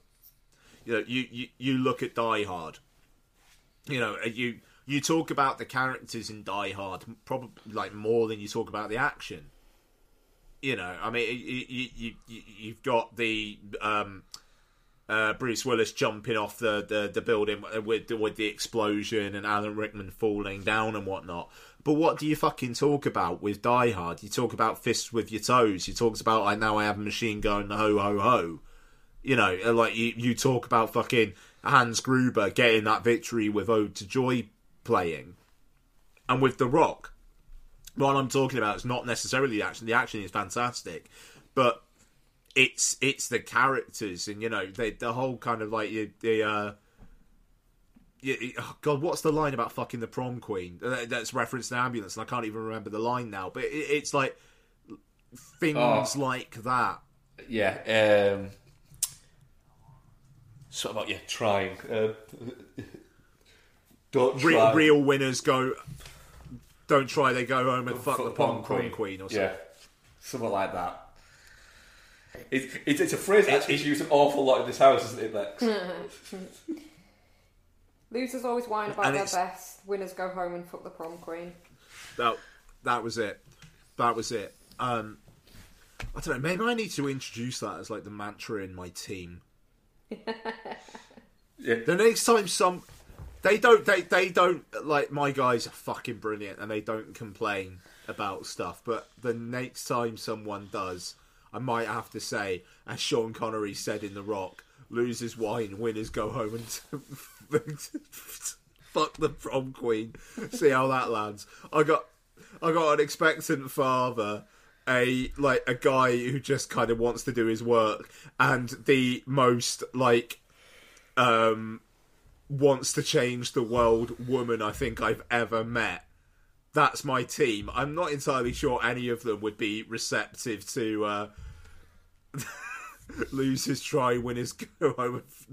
What was the line again? Sorry, winners I'll do my best. Your best. Losers always whine about their best. Winners go home and fuck the prom queen. Go home and fuck the prom queen, yeah. It's weird that it's go home and fuck the prom queen. Or it should almost be like go to Tahiti and fuck the prom queen. Like home, it's like, oh, that's alright. I think it means that they got married to the prom queen and they can now fuck her. Oh. They got the prom queen. Oh, that changes everything. I'll talk about that with my guys tomorrow then. Right, that changes everything. Anyway. Yeah, it's a phrase that gets used around. It's quite a lot, isn't it, Pex? Occasionally, I'll text you and say, have a good day. You're like, I'll try. I'm like, what happens to try, Becky? Losers try. Losers try. Yeah. You'd be surprised to know that I don't publicise the fact that I do a weekly film podcast called Film Bastards around the office. But if any of my guys are ever listening, you're all great. Someone I work with, he works in the Leeds showroom and he's dying to know what the podcast's called. He keeps going, I'll find it. You won't. All he needs to do is type into fucking iTunes Becky Foster and you'll come up as an artist name. Oh God, will I? Do I? Am I? How exciting. I'm an artiste. No, you're an artist. Okay. Artiste sounds fancier though. Yeah, I know. What's like the least fancy way of saying artist? Saying it in a Yorkshire accent, probably. Artist. Artist. Yeah. The least fancy way of saying artist, a content creator. Yeah. I'm a content creator. Oh wow. How exciting. Did not know that. Yeah. I won't tell him that. Did it work? Yeah. It does work, yeah. Nice. Oh shit, I'm not done.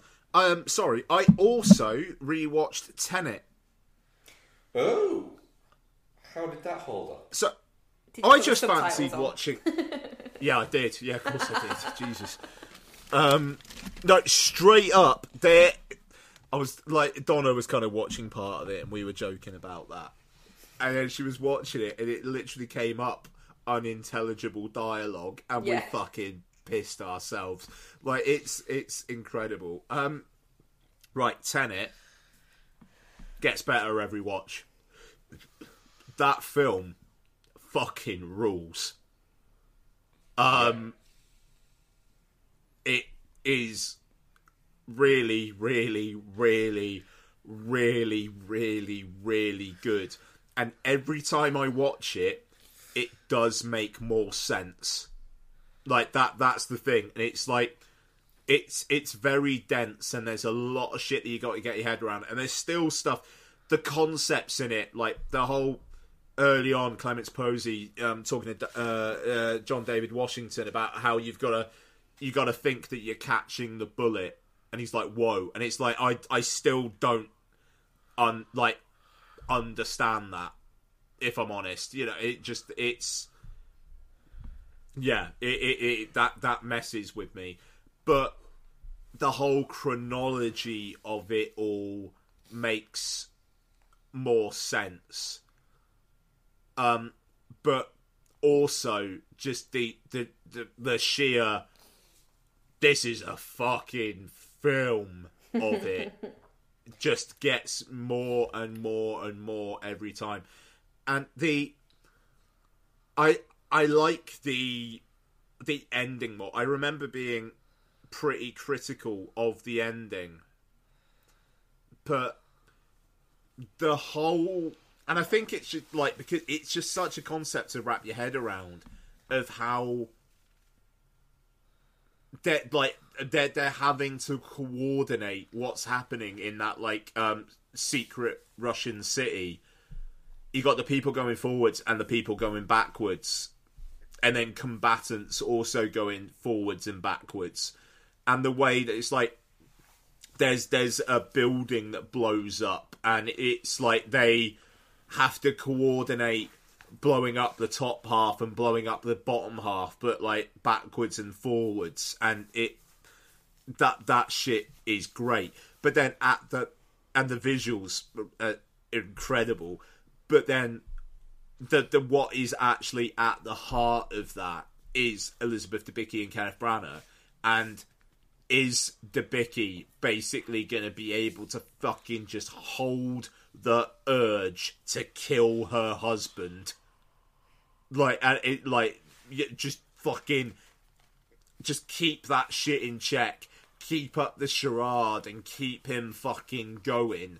You know, where it's like, it's making him withhold the urge to just fucking do himself in, while also withholding the urge for her to kill him. So you got this like weird kind of like backwardsy, forwardsy thing going on there as well.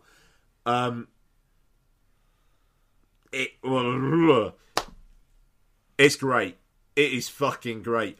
And Pattinson is so fucking charming. And John David Washington, when he goes into that kitchen and it's just like, I ordered my hot sauce an hour ago. That line is fucking amazing. And then the fight that he has with that fucking cheese grater. And it's just like, how the fuck has that not happened before? Yeah. And it's a perfect weapon. Brutal. It is. The perfect weapon. And it's just the way he like smacks the guy with it and then straight up fucking grates his face. Oh my god. Tenet. Yeah, cheese graters. Just if you want to send someone like hand-to-hand combat battle, they should have cheese grater hands. The nutmeg side. Yeah. Yeah. Oh. But no, honestly, right, straight. It made me really sad that you weren't so hot on it to start off with. For you. Like... No, I mean, and it just, yeah, I mean, like, I am forever annoyed with myself that we booked tickets so late that we could only get the front row. Like, that absolutely fucked me on Tenet. Yeah. Absolutely fucked me. It's, like, you know, I think this is the 4th time I've watched it, and it's been out for less than 2 years. And now I'm just like, it's a 5 out of 5 banger. And, you know, that would have been the year that Another Round was my number 1. Yeah. Yeah, we haven't been in the pandemic for that long, have we? No, Yeah. So I think Another Round would still be my number 1 because that film's something else. But I think Tenet would be up there. I want to say that by the time we rolled round to year end, it was like my number 9. I think it did. 10, yeah, on a rewatch, it made it there. But now it'd be top 3, I reckon. I don't know. It might. You know what? It might be my number 1. I think you could still stand by Another Round. Oh hell yeah. No, absolutely. Absolutely. But it's Tenet is just a fucking incredible bit of filmmaking. Fair play. That is me there. So Twitter. Mark, what have we got? Very quickly, can I just say the big dog in Ambulance is one of Michael Bay's dogs. Oh really? Yeah, it's Michael Bay's That's dog. Fucking great. Of course it is. That rules. Of course it is. Apparently, all. Of course he's a dog person. I fucking knew Michael Bay would be a dog person. All 3 of his dogs. He has 3 Mastiffs. All 3 of them have appeared in different movies of his. Oh, Mastiffs are good dogs if you're gonna have a dog. Yeah. So Twitter question. The Twitter question we put out there was our question to you this week is: what are your top 5 action movies? Decided to avoid putting out a slap-related question, didn't we, Max? We thought it would. We thought it'd be in bad taste. Yeah. Rick. Oh dear. But I had a couple of answers to this. Matt Shrek says number 5, Ronin. Number 4, 13 Assassins. Number 3, The Good, the Bad, the Weird. Number 2, that's a fucking great film. The Raid. And number cool 1, cool. Mad Max Fury Road. Rick Kim says number 5, Casino Royale. Number 4, Terminator 2. Number 3, Mad Max 2, The Road Warrior. Number 2, Escape from New York. And number 1, Raiders of the Lost Ark. I think that is all we had to come back from those ones. It did get put out pretty late. Good choices. Out there, yeah. Did you guys think of a 5? Because I actually realised that I got the question out and then haven't thought of a 5. No. Yeah, no, I mean, I'll be absolutely honest, Mark. You put these Twitter questions out, and I don't know what the question is until you tell me on the podcast. The Raid would be in mine for definite. The Raid would be in mine, yeah. What's that? Die Hard would be in mine. Seven Samurai would be in mine. Terminator 2 would be in mine. Terminator would be in mine, 'cause it's a better movie. Yeah. What's that one by that man that we have that box set for? That's one of the great questions a man or woman has ever asked. Go on, rephrase that question again. What's that one by that man we have the box set for? You know the like super expensive special edition box set that we've got of that Japanese chap that's a really good director. Akira Kurosawa. Yeah. Yeah, that one film that we watched of his. We watched a few of his. Yeah, but the biggie. You're thinking Seven Samurai? Yes, possibly. Yeah. Is that the one where it's like in the village and it's all like all over the place and... Give me a minute. Are you thinking Yojimbo? Maybe, yeah. Yeah. Yeah. That's really good. I really like that. Yojimbo's very good, yes. Yeah. Wild Bunch that you can throw in there. Yeah. And every Tony Scott movie. Yeah. So many good action movies, aren't there? Yeah. Right. Questions for us. Rick Kidd says, given that Bruce Willis news has just come out, what are your top 3 Bruce Willis films not called Die Hard? I'm going to go one further than that and say all the Die Hard movies have to be taken out. Alright, I mean, not in any particular order. Unbreakable, Moonrise Kingdom. I think he fucking rules in Moonrise Kingdom. Death Becomes Her. Bex. Favourite, yeah? Yeah. Okay, so I quite nichely really love Bruce Willis's weird little foray into sci-fi. So 12 Monkeys and Fifth Element will be in there for me. Yeah. And Death Becomes Her, I think, is just a really fucking solid Bruce Willis performance. Alright, I'm going to go, for mine, I'm going to go Blind Date, number 3, Last Boy Scout, number 2, and Pulp Fiction, number 1. Fair play. Only one crossover. Oh, fuck, I mean, Pulp Fiction, shit. Yeah. Did you just say Pulp Fiction's shit? No, I said Pulp Fiction, shit. Okay, that's me. I resisted the urge to put North in there. Questions. So we've got Andrew Jones. What type of vehicle should Michael Bay base a film around next? What kind of vehicle?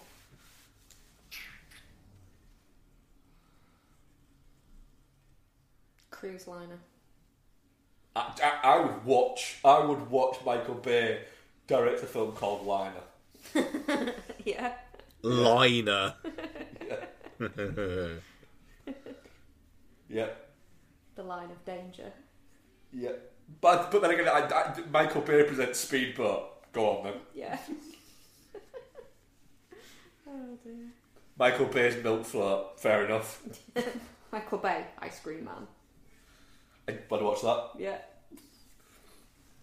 But it would be like, I scream man. Nice. What vehicle would work out really well?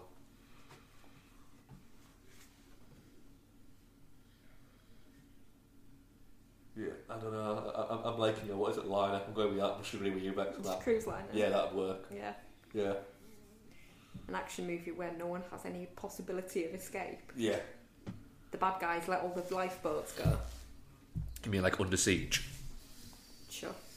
That's what happens in Under Siege. And then we have another one from Rick Jagged, who says, "Who, other than Jason Reitman, Ian, would you like to slap at a movie awards show?" Judi Dench. Wow. Can help, Bex. I was thinking... It's okay, Bex. Stop to think about it a second. No, because I have been thinking about it, and then I was just sat here a second ago and I thought, clearly the answer is Judi Dench. You'd like to slap a pensioner. I fucking hate her. Not bad. So Becky's slapping a pensioner. Ian... To clarify, I wouldn't really actually slap her. Who are you going to slap? It's difficult though, isn't it? Because it's like you probably wouldn't actually want to slap anyone. I mean, I want to slap people on a day-to-day basis. I just don't go about it. Alright, I'm going to say it. Fuck it. Ezra Miller. Oh, fair enough. What a great choice. Oh, he's been arrested, hasn't he? Yes. For general douchebaggery. It's something that he seems to do a lot, this.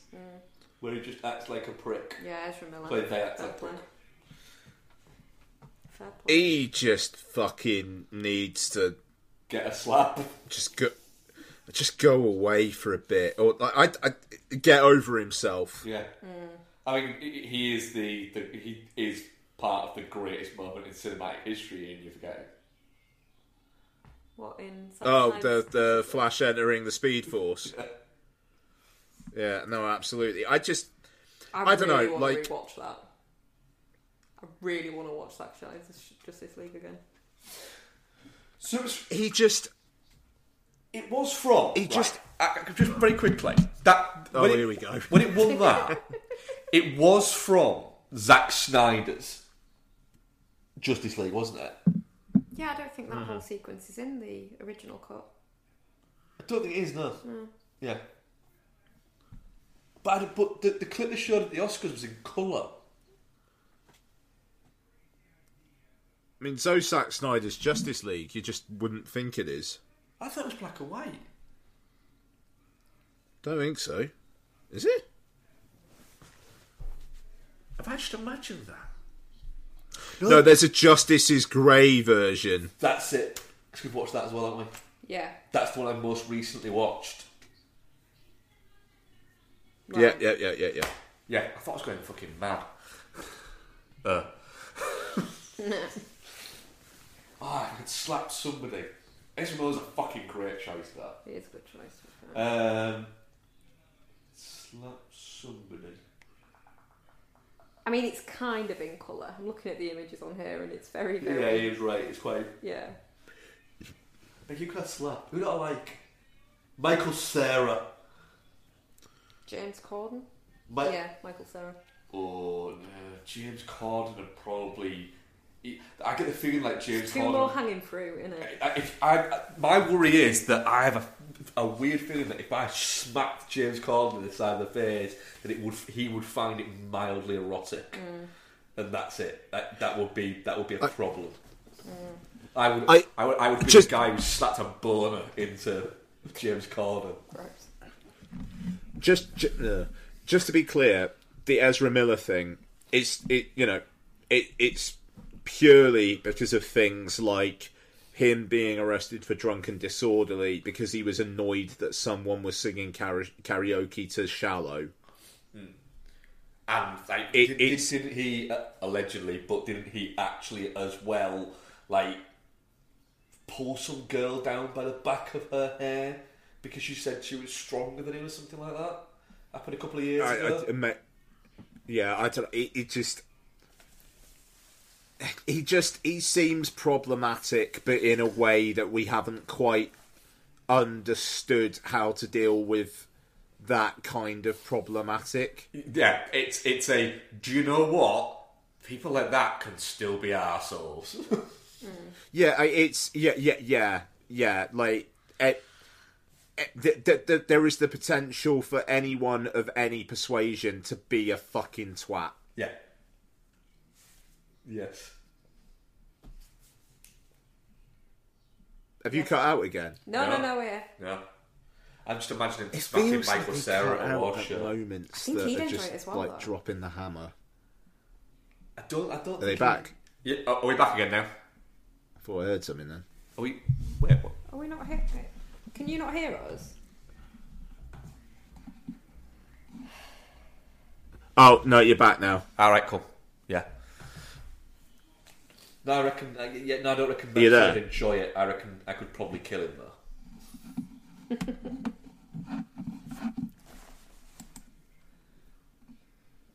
Right. Ian, can you hear us? It's like a Zoom call. Yes, yeah, I just heard something about I could kill him though from Mark. That was what Michael Sarah, not you. Oh dear. I think we might have to start winding this one down. Yeah. It seems like it's on its way out again. It seems like it's trying to tell us something. Yeah. What are we covering next week, Ian? Ian? You guys there? I think Ian might have caught up this time. Okay, I think we're back. It's saying that yeah, we're back. Yeah, okay. Can you hear us? Was that it for questions? I feel like maybe that we need to wrap up. Yeah, we're on borrowed time. All right. Yeah, it kind of feels like the connections are going like you've had too long tonight when it's not even as long as it can be. So, thank you very much for listening, folks. Coming up on next week's show, we're going to be having a meeting with the film that doesn't exist. We are going to be introducing ourselves to Dr. Michael Morbius as we review Morbius. Are we doing Sonic 2 as well? Do we think you guys can get to Sonic 2? Yes. You reckon we can do two cinema trips in one week? Yes, because we can get to Sonic 2 during the day on Wednesday. Okay. Yeah.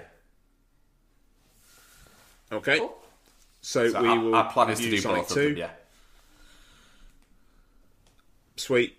And we'll also take a look at Judd Apatow's new film, where it's interesting. This comes out on. People are fucking saying like, "Oh, Morbius, the embargo doesn't drop for blah blah blah." What does that mean? There's no reviews for the bubble yet. Yeah, and that literally arrives on Friday. We're doing that as well, yeah? Yes. So, yeah, we shall see. My AirPods just gave out as well, so maybe I just need to say thank you very much, Mark. Thanks very much, Ian. Thank you very much, Becky. Thanks, Ian. Thanks, everybody, and we'll speak to you all next week. Bye. Goodbye.